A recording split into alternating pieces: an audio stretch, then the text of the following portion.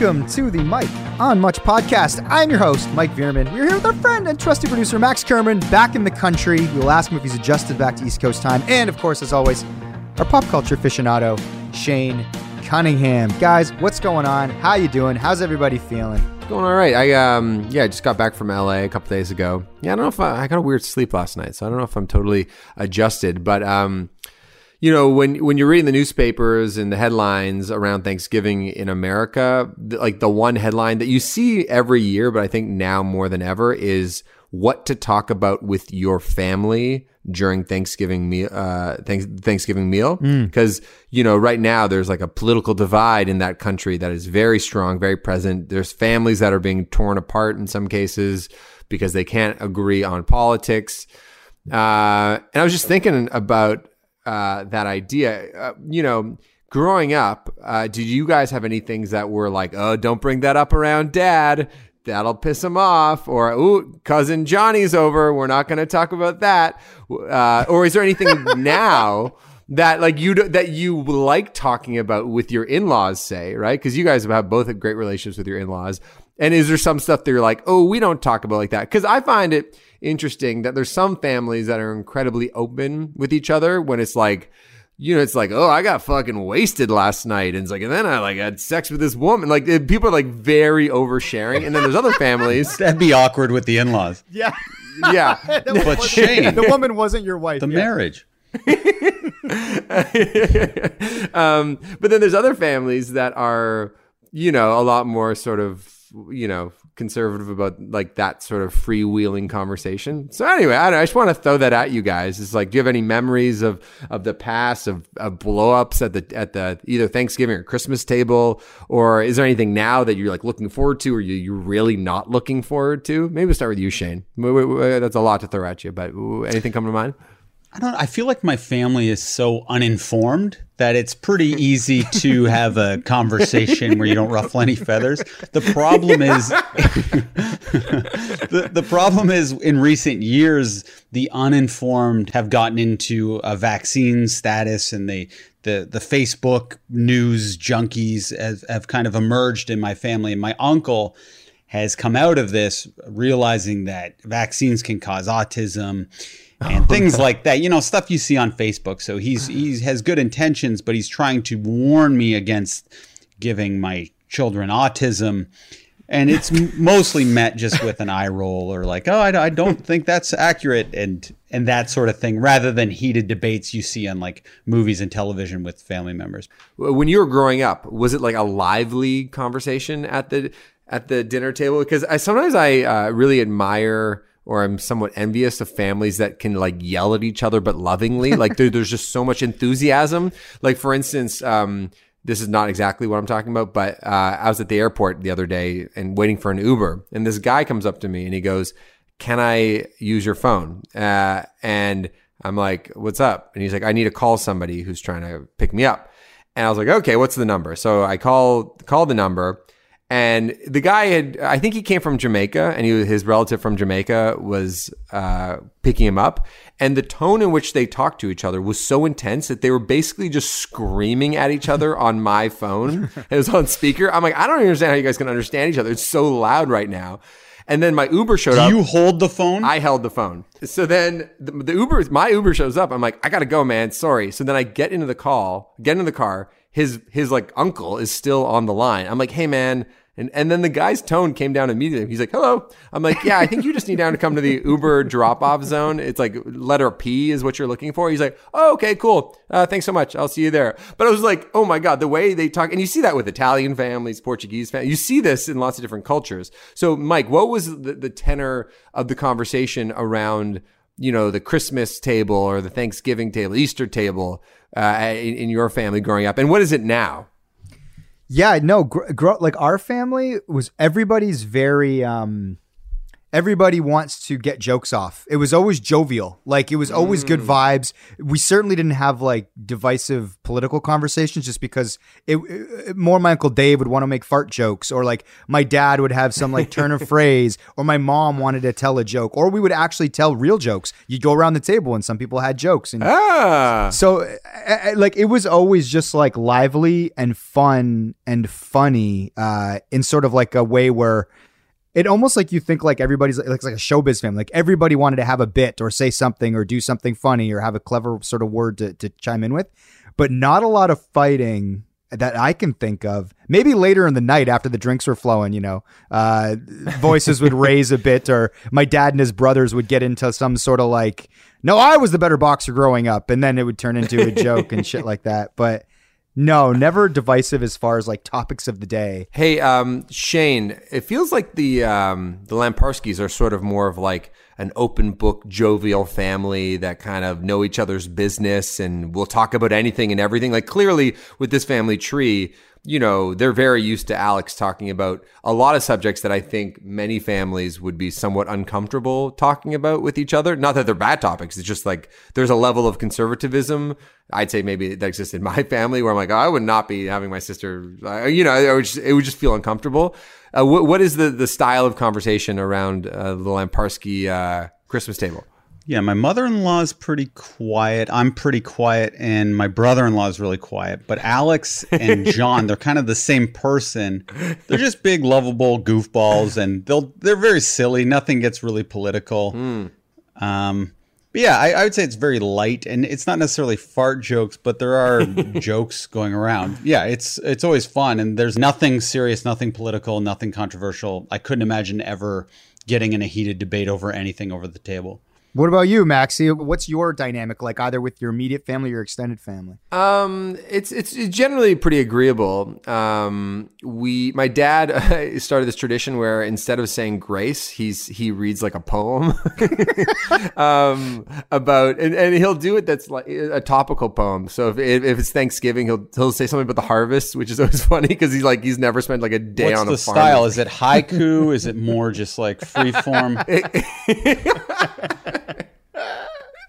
No. He usually finds like a book, and there's like some quote with some wisdom that he likes. Oh, it's not even an original poem? No. He's not writing his own poems. It's something that he I'm less found. impressed now. Yeah.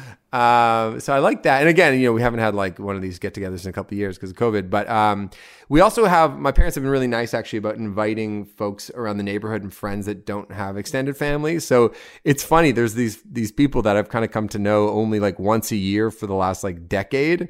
And I don't even really know how my parents know them, but I see them every year at Christmas or Thanksgiving, and they come and hang out, and it's very nice. It's like one of my uncle's buddies shows up. He's like his running friend, and one thing that's kind of funny is I think I could talk about this. My uncle's girlfriend, she really hates Trudeau. And I think she thinks that he's mishandled the pandemic and a bunch of other things. So she usually gets her fired up. But for some like good old waspy Canadians that probably voted Liberal like most of their life, including my grandma and my mom, like, yeah, I think that might be a slight source of friction. Will they engage her? Not really. I don't think so. Right. But yeah, it's just being down in America. It's just like, it feels like everything is so divisive, and you see literally every article is like, what to talk to your family about over Thanksgiving. This family was torn apart because one voted Trump and the other voted whatever. So yeah, I'm happy that we don't suffer that as much in Canada. But yeah, anyway, I'm back, baby. It's nice to be back. Are you feeling fully adjusted to East Coast time now that you're back on the East Coast? My schedule's so like easy that I don't have to like suffer like through like, oh, the baby's up, or like, oh, I have to go to my job at 9 a.m. And I'm like, it's like if I needed to sleep a couple extra hours, like, I'd be fine. Yeah. So yeah, you don't have to cry for me. No. But anyway, guys, I was so curious because I was seeing photos on last weekend of your big video shoot for the show. And I texted Shane asking if we could talk about it a little bit, because unlike our Kels, when we're working on something, we like to be very quiet about it until it's time to officially release it, because we're very, cards are close to the chest in a lot of ways until it's like really ready to go. But Shane, you're a bit more of an open book, and I love that about you. And so, yeah, tell us about the show. How's it been going so far? I'm an open book in the sense I'll say, yes, I'm working on something. It's going well, but I would never send anyone an edit of anything. Oh, sure. And you were asking for edits already and like bothering Myers. Mark Myers is directing it. And Myers is a person who likes to share edits too early, in my opinion. That's why I like working with him, though. Yeah. That's why he's the best. In comedy, in a music video, maybe that's good, but a lot of surprise in comedy, a lot of comedy in comedy comes from the surprise of it. So it can really be ruined if you keep sending the same person updates on one joke, and then you lose perspective on it. But as far as, talking about the shoot, it went amazing. We're lucky. I can't believe how well it went. I think it's, not to be too cocky here, but I think it's going to be the best pilot ever. and explain for our listeners who aren't fully aware, this is a group effort with our friend Mike, our friend Jill, like our friend John Populus. Mark Myers is directing. It's a comedy sketch show. What else am I missing here? It's a comedy sketch show. I don't know what it's in the vein of. If you say Kids in the Hall, people would get an idea that it's less haha funny, more quirky, weird. And if you say I think you should leave, that's everyone's trying to do, and I think you should leave S show. But I do think it has a unique element to it. Maybe could be considered similar to Portlandia, mainly just in the sense that the leads would be me and Jill, so like a male-female duo. But Jill is so unique in her energy, and her voice is like really heard in this. Like, she wrote a lot of the scripts, so I think she's more the voice of the show than even me, and I'm just kind of curating her voice a little bit. Was there any friction on set? Because I know, it's a passion project. People are, very invested in seeing this through. This is not just like your normal 9 to 5. Was anybody being difficult on set? Not to ruffle any feathers. I know you're in the middle of it. No, I think we got everyone in the right role. Like John Populus, I'm not sure how well people on the pod know him, but he's like very boisterous and very energetic, and his motor just won't stop. So with him, you just got to tell him to slow down a little bit. With Myers, you got to tell him to hurry up a little bit. Mike will do anything he's told. You just got to give him a little deadline, and then it'll get done and it'll be excellent. It's like, I feel like everyone knows what their role is. So there's no crossing of the streams, and it's very harmonious, I guess. Ah, that's awesome. That's lovely. Yeah, I don't know what my role is really, but I'm trying to do whatever I do. You're doing a bit of everything, including starring in it along with Jillian. But yeah, I think one of the reasons it is harmonious is because we've all worked together in different facets before. And I think that if there's, a huge skill that maybe some people don't have, especially in a creative endeavor like this, where you have a few different voices involved, is people sort of knowing their place or overstepping or not stepping enough and all that stuff. And I think that from the start, everybody sort of, it kind of fits together like Lego in a way that has been very natural, I think. Would you say that that's fair, Shane? Yeah. I feel like all of my years of experience and friendships and favors have all led up to this project. And it's the last chance to do something really great. And stop calling it the last chance. You keep like, this is our last go. I'm like 45 years old, Max. It's not like, hey, this kid's a prodigy. Let's give I do think it's in some ways, Well, like, how many chances do you get? Hey, Tim Robinson didn't get cooking in a mainstream kind of way. Yeah, and he's 3 years younger than me. Wait, he's younger than you? No, I'm just joking, but hyperbole is a big part of comedy too, Max. An exaggeration. If I was actually thinking about this, like the idea of these like sort of windows for success, whether it's in sketch comedy or music or whatever that is, and this sort of like sentiment, Shane, that you have like, last chance, which by the way, from a marketing perspective worked for the Jordan doc and that last championship, and Jordan wasn't even 35 at that point. But that being said, I was thinking about these windows for like whatever we consider opportunity is. And like, what is success? Is it a show on a streaming service or a cable network, whatever? Yes. But I was like, yes, short answer is yes. But Shane, let's say that you missed this window. It's not, have you ever seen an old guy sketch show? Like, could there be another window in 15 years where it's like all sketches that like take place between old like people? I would love to try it, and I'd like to think so, but the success is just different when you're older. You know what I mean? I don't know. It doesn't hit the same. And if this was music and I was trying to put together like an acoustic album or something similar to Arkel's sound, Max would be so negative about it and just be making fun of me behind my back. But because it's comedy, I feel like Max can stay positive because there's no competition. But admit it, Max, if this was music, you would just think what I was doing was a ridiculous venture, right? I mean, if you were a musician for the last 20 years and you were trying to put together some kind of like project with all your friends, if you were, let's say, my friend Aaron Goldstein, who I've known since I was 18, who's been doing this for 20 years, then I'd be like, oh, awesome, great. How can I support? But if it was like, if you're doing comedy, that's actually why I'm excited about it, because you are a comedian. You're not a musician. I don't think that's a fair comp. You understand what I'm saying? Really? So if I had been doing music for the last 20 years and I'm like, this album's going to break me, here's my big shot, you wouldn't be making fun of me behind my back? Well, I don't think so. Yeah, I think you would. All right. But you know, it's actually another thing which is kind of nice about doing it right now. I was thinking about, you know, all the energy of you guys, whether Mike, Shane, like, and on the last episode, Shane, you talked about what a crazy person you were in your early 20s, how you partied a lot. You know, your early 20s is like an intense time. So it's a fruitful time creatively because it's like there's so much energy, but it's also very emotional. And I think being a little bit older is probably great for everybody's working relationship because everybody's been on set together. Everybody probably has a better sense of how to talk to one another than maybe would have been the case when you guys were 22 doing this. So I think you actually have some major advantages over the chaos that is your early 20s, which can produce amazing work, but also can be incredibly stressful and incredibly emotional. Oh, yeah. Oh, well, I worked with Mark on the documentary that he directed years ago. We would have like screaming matches on the phone. Like I would be screaming at him and he just would be like, yep, yeah, okay, well, I disagree with that. But because Mark is such an interesting personality to work with, and everyone is an interesting personality, that I didn't have the tools to deal with people who weren't in line with my thought process or who work differently. And now I've just accepted that everyone is so weird and strange to work with. And it's like treat people the way they want to be treated. We talked about that a couple episodes ago. And I think that is a key thing to remember when dealing with other people. Yeah. No, that's exactly it. And something I've gotten way better at, yeah. Yeah, well, that's maturity. That's evolving. That's great. Since we're talking about the show, are we able to talk about the theme song for the show?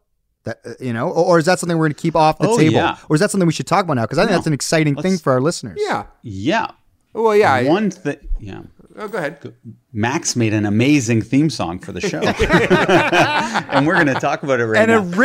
An original Max Kerman composition specifically made for this project, which is very exciting. We're really hyping up everything here. Yeah. Go ahead, Shane. Well, that's exciting. And that was a big part when you're pitching something. You want to have something cool in your back pocket, a little firepower to go into the pitch. And to have Canada's arguably biggest musician in your back pocket who's about to play the Grey Cup, it's very powerful. Well, Shane, you sent some references along about like kind of the tone that you wanted on the song. And by the way, I should say, it's not like Shane was bothering me. He wasn't like, trying to get 15 minutes of my time. It was me bothering Shane, being like, Shane, let me write it. This is like how I operate most of the time in every capacity, which is like, I want to be involved in stuff. And obviously you guys don't need any help when it comes to shooting or writing or any of the comedy stuff. Like you guys are experts in that. But I was like, I can maybe help with some music stuff. So I started bothering you, Shane, about it, I think. And then you finally were like, here's a song, try to make it sound like that. And then I was like, okay. And then I think I got it back to you like in a day, right? Like it was really quick, right? Yeah, well, you have a bit of an agenda on the thing you want to do. So you found out, I think, the Vampire Weekend guy was doing music for I Think You Should Leave. No, that was before. Like, I think it was before. I think I learned that afterward. I've always just wanted to do it. I don't think it had anything to do with that. But it was an ace up my sleeve that the Ezra from Vampire Weekend did do a song for I Think You Should Leave. But I've always wanted to do more music in that way. So yeah. But it's very specific song that I sent you, and I think you really nailed it. Killed it. So whenever it's way different than Arkel's. Yeah, whenever the show comes out, that'll be a tease. You'll hear the song, and I'm very happy that it was a great. But let's be clear: the show may never come out, and no one, some people may never hear this. Yeah, you may never hear the song. But that's okay. I'm proclaiming right now, and I'm not one for hyperbole in that way. I don't think I'm usually cautious, but I think that this is going to go. This thing it's really fucking cool. And as led by Shane, it's amazing, and I think that it's going to go. Love it. And if not, what are we going to do with this pilot, Shane? I don't know.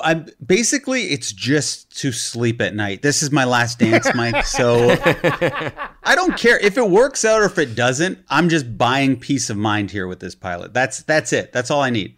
That's a great way to put it. That like I feel like a lot of stuff, especially when you're doing these passion projects, is just like. Half of it's like nobody gives a fuck, but it's just like for myself, I just need to be able to say that I did it, which is I relate to that. And honestly, like I think for any creative endeavor, and I know a lot of our listeners are they either they make music themselves or they make other things or they have creative endeavors or they have endeavors that they believe in. And the truth is, sometimes you can look at somewhere in every city in America and Canada, there are people that are making music or making sketch shows or have a comedy troupe or doing something that you might be into. And in some ways you can look at that and you can go, oh, that's kind of intimidating because if everybody's doing it, then what does it make what we're doing unique?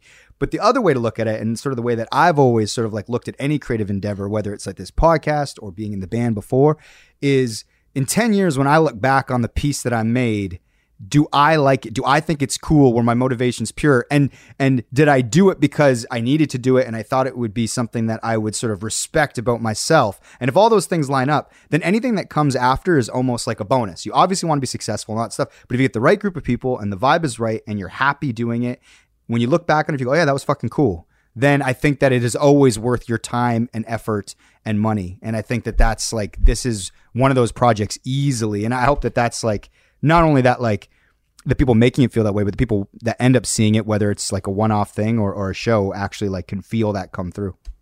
I agree. Well, I think we're going to timestamp this pod. And in 5 years after you're on your like 6th season on fucking, HBO, we'll all be laughing. What a cute little conversation they had about expectations, Yeah. Yeah. Let's get to some topics.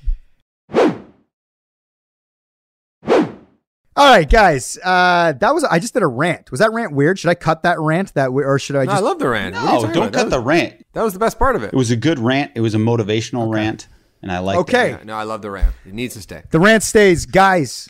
Rants are typically angry too. It was more like a positive speech. A pump-up speech, inspirational. Yeah. It was my Phil Jackson Last Dance speech.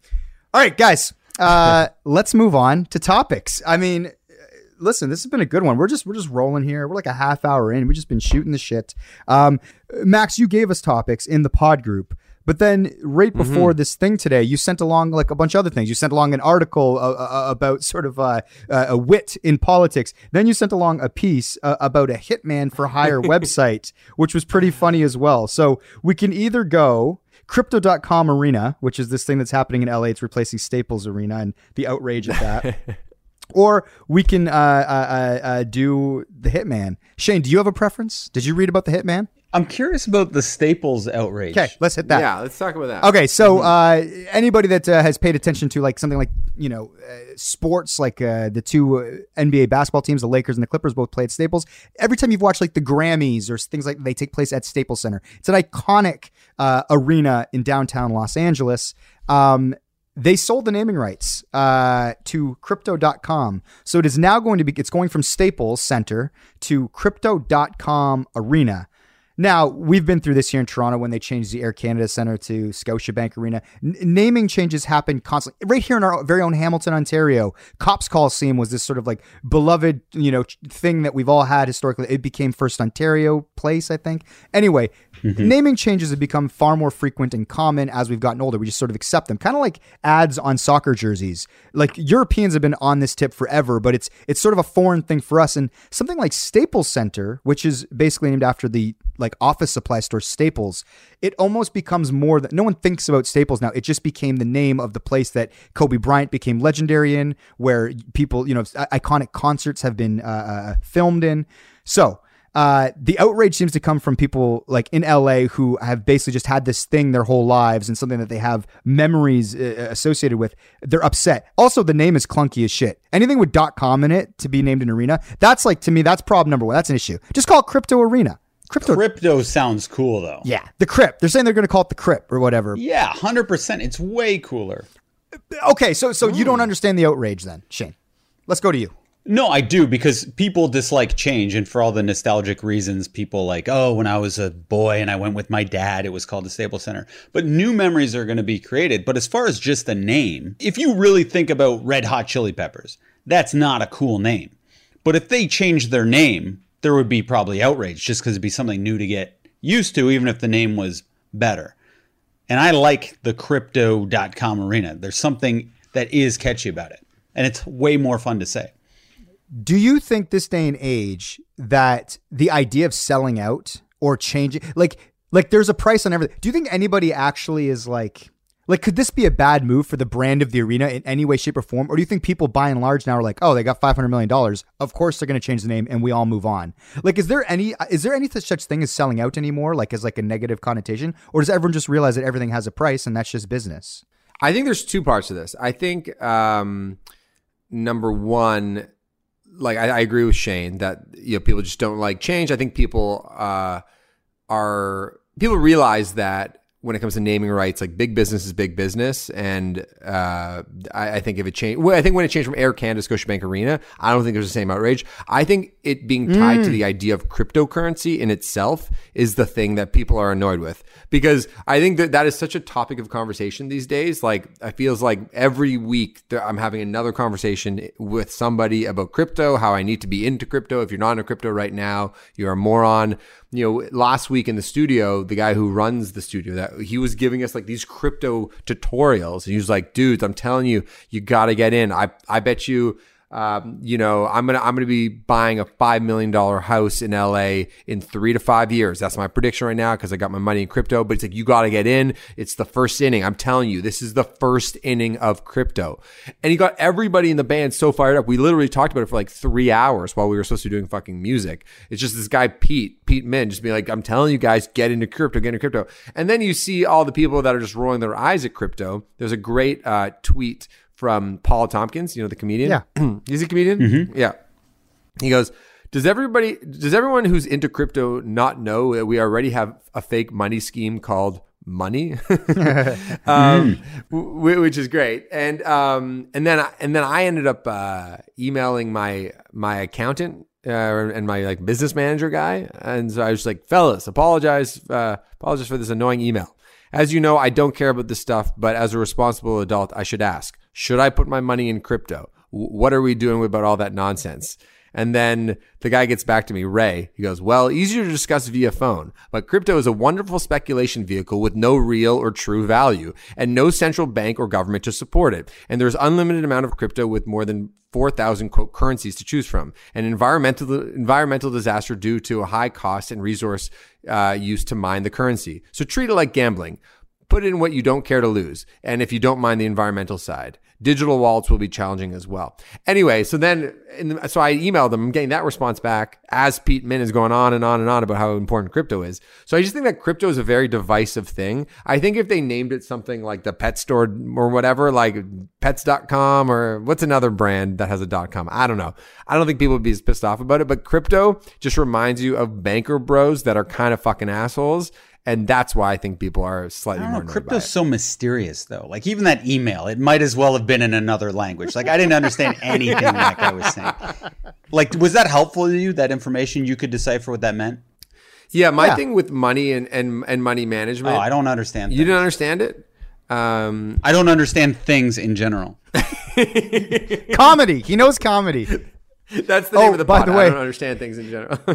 just as he said, I don't understand things now. His Zoom cut out, and it made me the host. So we have lost Shane, and I may have to let him back into his own Zoom. Oh, he's back in. Shane is the host now. Okay, good. He's now back to being the host. How does that work? How did you get second command as host? Great question. I mean? It just went to me. I don't know. Maybe because I don't know.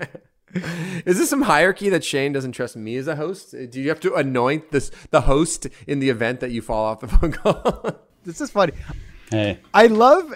Yeah, I feel like you tease Shane about his hyper competitiveness, Max, but you and I just did have it. all of the same elements. Oh no, but behind closed doors, you're a fucking killer. That's the thing. You are just as competitive and just as insane when it comes to any of those like those little tiny things. You have all the same sort of elements in your personality. I was joking about that. I'm I know. not as I know. Yeah.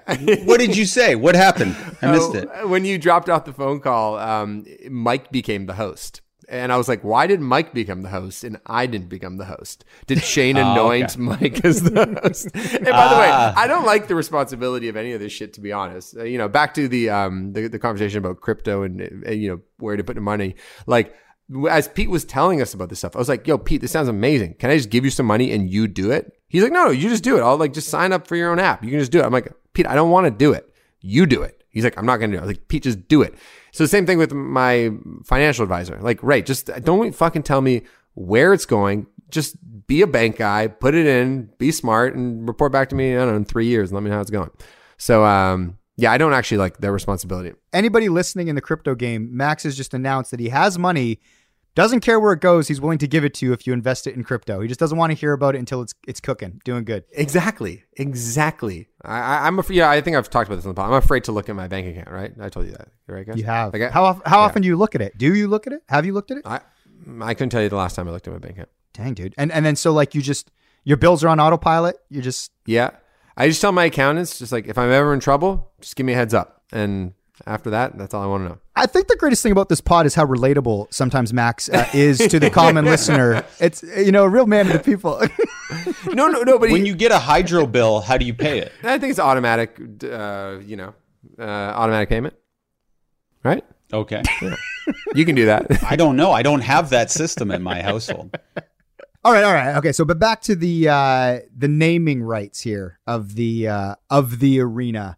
Max, you think that it's specific to crypto.com. Like you said, if it was any other sort of business, people wouldn't be as outraged. Maybe it's also a sign of like, because there does seem to be this, I don't know if it's like a divide or like what it is, but you do see a bit of this on Twitter where it's like, there's people that believe crypto is the future and that it's this amazing investment, like you alluded to. But there are people that are like, I don't know. Them having the money, crypto.com, to actually buy the naming rights to an iconic sort of arena in Los Angeles is a signifier of their growing power and prominence. The fact that they have all this money to even just buy naming rights, in some ways, it sort of validates crypto's sort of place amongst currency, which maybe also makes people weirded out. Sometimes the most frugal people are the cheapest. Like when I used to sell phones. That's the same thing. Wait, sometimes the most frugal people are the cheapest. Yeah, those is. Sorry. Sorry. Erica. No, we're leaving that. We're leaving that for sure. Or leave it in. Fine. Whatever you want to do it, Erica. But the people with the most money sometimes are the most frugal or the cheapest. Yeah, that's true. I hate those people. Like when I used to those people so much. Oh yeah, when I used to sell phones.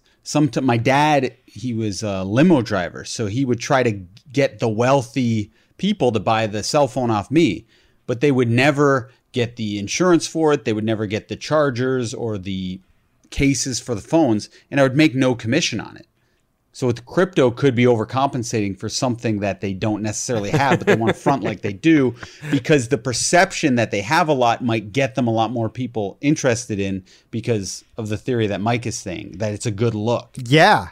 It's this thing that you just said, which is something that we've talked about for years, is that, we know people like across the spectrum of sort of what they make, their income could be. So like, we've dined with people who make an ungodly amount of money. We've dined with people who don't. And it is so interesting to see how that plays out, how that manifests when it comes to picking up a bill or, like you said, buying extras or being like, oh, I don't give a shit. It's just like, whatever, go nuts. Pay whatever. Do you guys think, because the theory is always, well, the reason that they have money is because they're frugal and they don't, no dime goes unsort of accounted for. But I would think that it's like, is living like that fun? Like, do you get to a point where you make so much money where it's actually cool to release the burden of counting every cent? And it's kind of nice just to fucking like, oh, I'll pick this one up. I don't give a shit. I'm not even gonna look at the bill.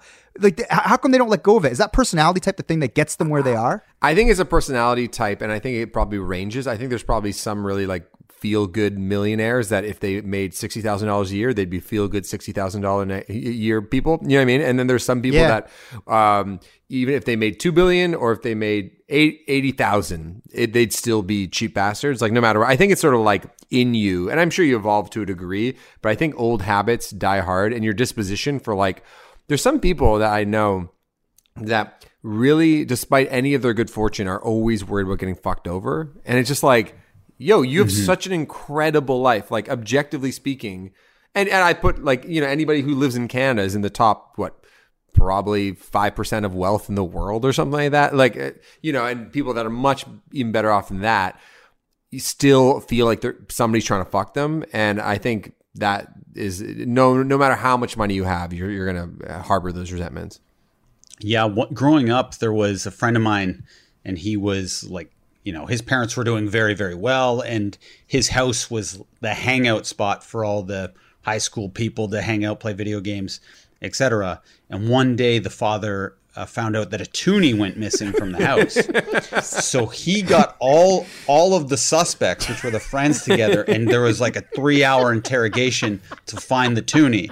And this person was doing like very, very well. So that became this legendary story of how like tight his change purse was. Did we find out who stole the toonie or where it was? To this day, we do not know. Who are the suspects? But the joke and the legend of it lives on. And I actually emceed this person's wedding, and I told the toonie story. And people were crying in the audience because laughing so hard because everyone knows the mythical proportions that this story has taken. Do you have on. Any suspects? But it went over. Could you guess who it was? Everyone's a suspect. Yeah, it could have been anyone because sometimes you would find like change laying around and you would just think, oh, I'm just going to like, you know, buy some petty candy or whatever at the store. But yeah, it became a big issue. Who do you, out of the three of us, I feel like I don't, like in our group, we know who are on the cheaper end of the spectrum, people that are real tight in our group. But out of the three of us, I feel like we're all pretty like, I don't think we harbor a lot of those elements. Would you guys say? I don't know. I would think Max in some ways is the most generous, but I would also say he's probably out of the three of us the cheapest with money. Oh, interesting. What does that mean? Explain that. Well, you get a lot of free things coming your way because you're such a celebrity and a great musician and things. So you'll be very generous with the things that come to you very fast and fancy and free. Like, I don't know, like if you got Share Club or access to anything, you would invite all of your friends to come and be a part of it and you wouldn't exclude anyone. Or if you got a private jet to go to SNL and play that, you would invite everyone you know. But I feel like with money, out of the three of us, you would be potentially the cheapest. And I don't mean that as an insulting thing. Is that material goods or does that mean like picking up bills at the bar? Because I feel like I'm pretty good about being a generous friend when it comes like, I got this. I don't think there's ever a debate with like who's picking up what at the bar, unless you feel differently, Shane. He's rubbing his face right now as if he's trying to think of a good... No, I wish I had specific examples. Yeah, I don't, because I realize it comes across... I just feel as though you're more cautious of it than maybe Mike Rye or something. I don't know. Which part? Well, I mean, I don't really give a shit about material things, so that's true. So me spending on like something that's extravagant, that's a material item... I'm always like, I think that's fucking stupid. I wouldn't do that. Like a nice car, super nice jacket. I don't know. I'm not really interested in that. But I hope I'm not the guy at the bar who's not paying his fair share. Yeah, maybe I mean it's more in that way. That's what I mean. Right, Mike? Yeah. I don't know. It's just a theory. It could be wrong. Now everyone's hurt. What do you think, Mike? Throwing it over to Mike. No, I think sometimes I would say like I have had dinner and drinks with you two multiple times. You have? What's Bono like? Sorry, bad joke. I'll buy it. I like it. Thank you. And I would say there's never a point where I feel like I'm going to get a weird text where it's like, hey, could you send me 1/3 of that bill, bro? Or that like when the bill comes, it's just, it goes around. I don't know. Like I never think twice about that. And that goes for like Max too. Like Max will be like, oh, let's just pick it up and we'll figure it out or whatever. Like I don't. Do people assume that you're going to pay often, Max, when the bill comes? Does everyone hesitate a little bit and look at you to see what you're going to do, knowing that you are playing massive stadiums and arenas?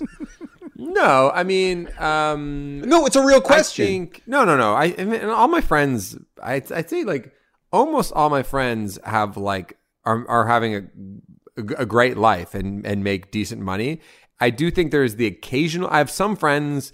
I have one friend, for instance, who actually works an important job, not like my job, not like your job. Like his job is like helping drug addicts, find help in Vancouver's East Side.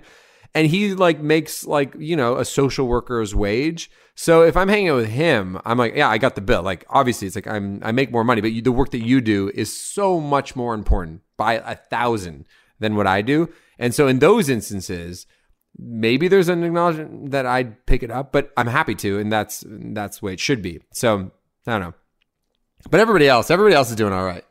See, I think I owe you an apology, Max, because when a bill does come and we're at a bar and let's say for it's a lot of shots and usually you're like talking to the bartender, I assume that everything is comped.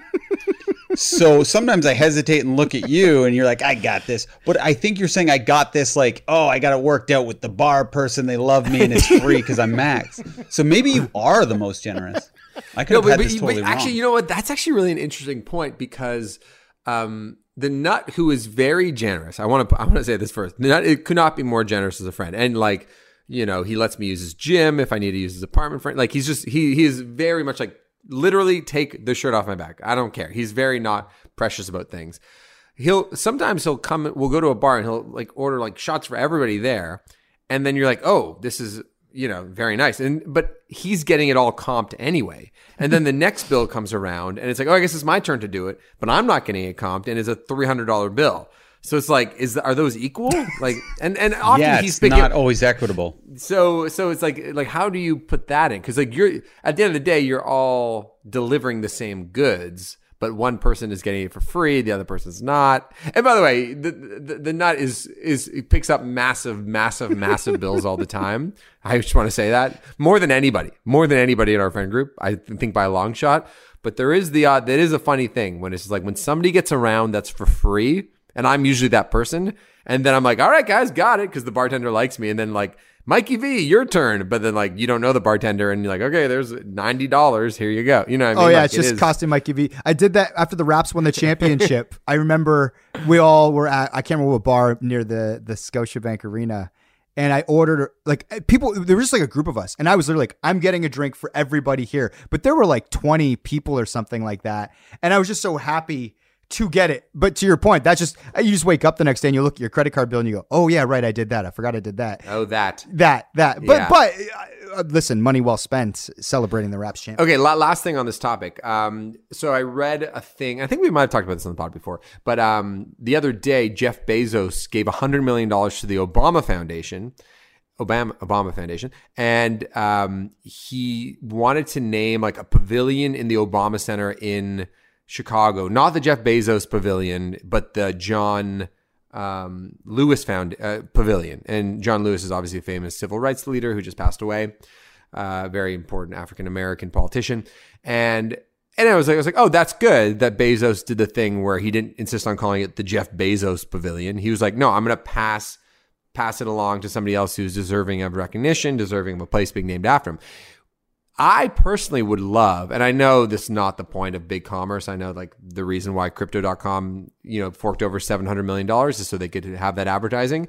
I would love it if they named it after community leaders who made a difference, or maybe somebody who's just like important in their life. Like, Mike, you can name an arena after Nona, right? Or a family member that you think is awesome, or a teacher.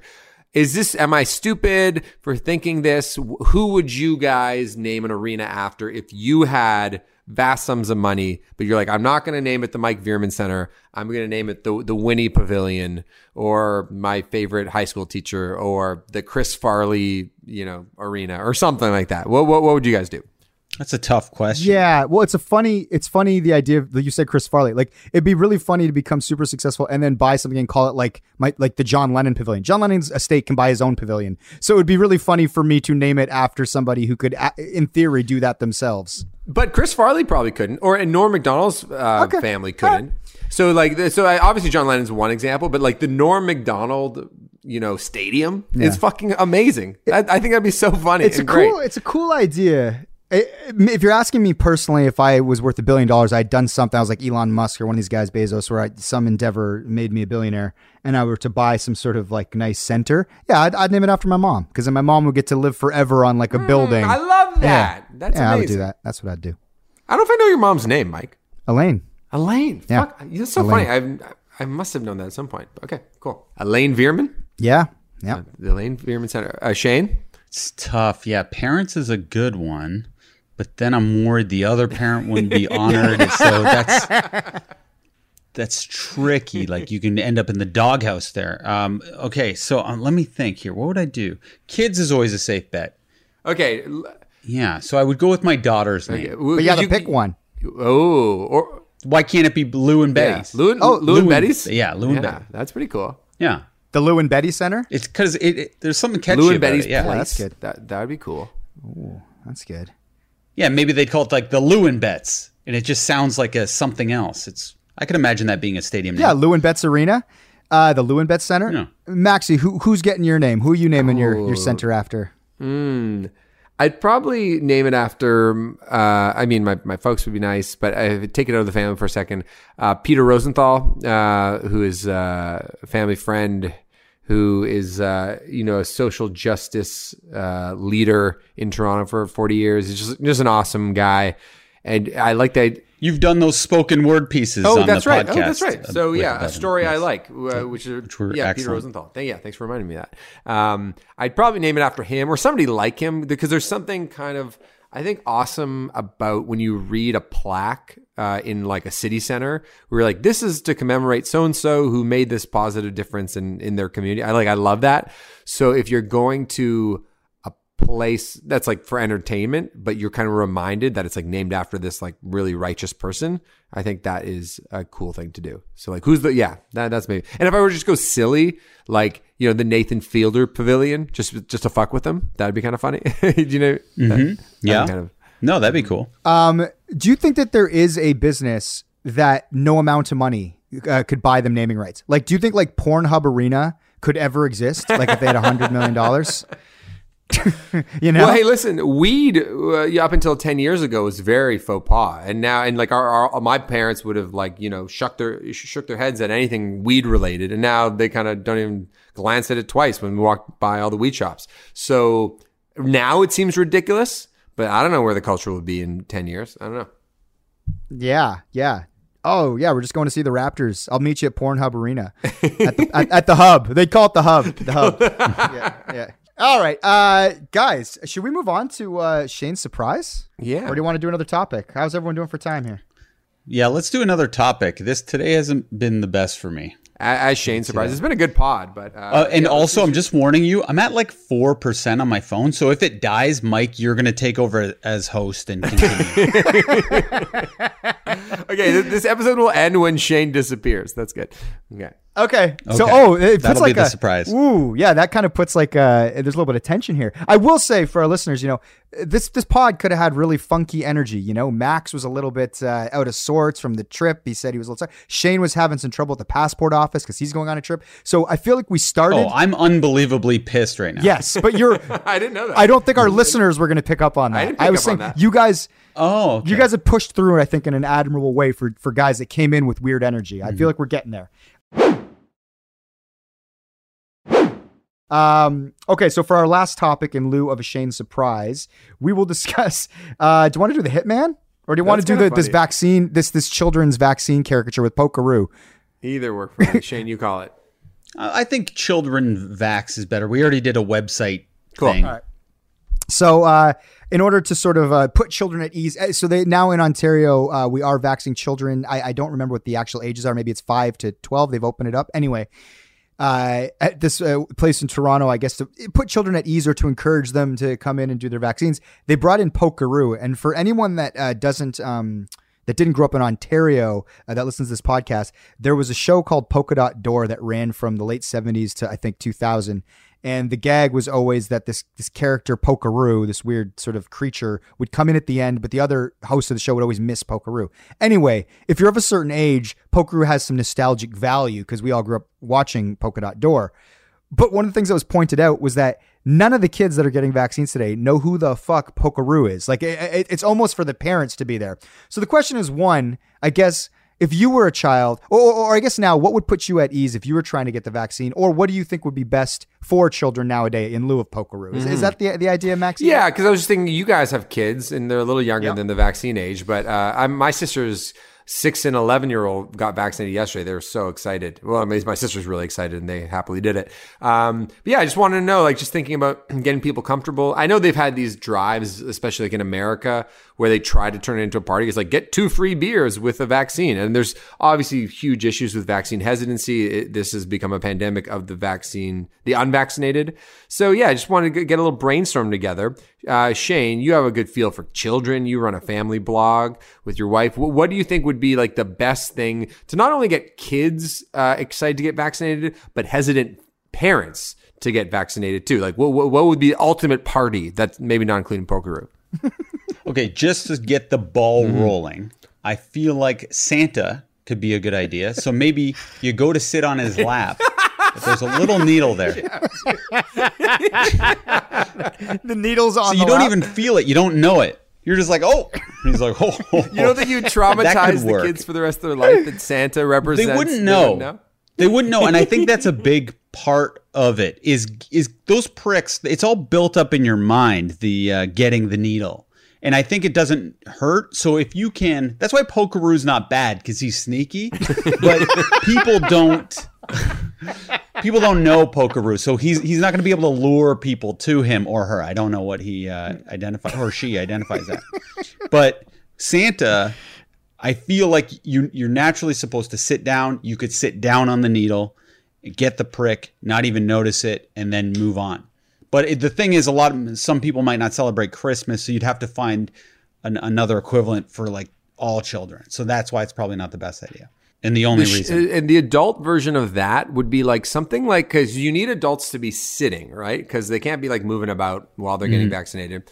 So something like a Comic-Con where it's just like, what would a bunch of people show up to listen to somebody speak in a very sort of, calm manner. So it's just like, let's say The Rock was like, okay, The Rock is going to show up in a convention center. Everybody is seated. There's space between each chair. You think people are going to be calm when The Rock shows up? Can you smell what The Rock is cooking? Yes, I can. Where's my vaccine? Like, those people are going to be going wild. Maybe not. The Rock. There's like errant needles flying up in the air. Like every time the nurse is about to jab somebody, he says something that pumps them up, and people's arms flail up. Yeah, it's like Metallica's next. Like who? Mosh pit. Yeah. All right. Thanks so much for listening. That's it. That's all. That's our episode. See you next time.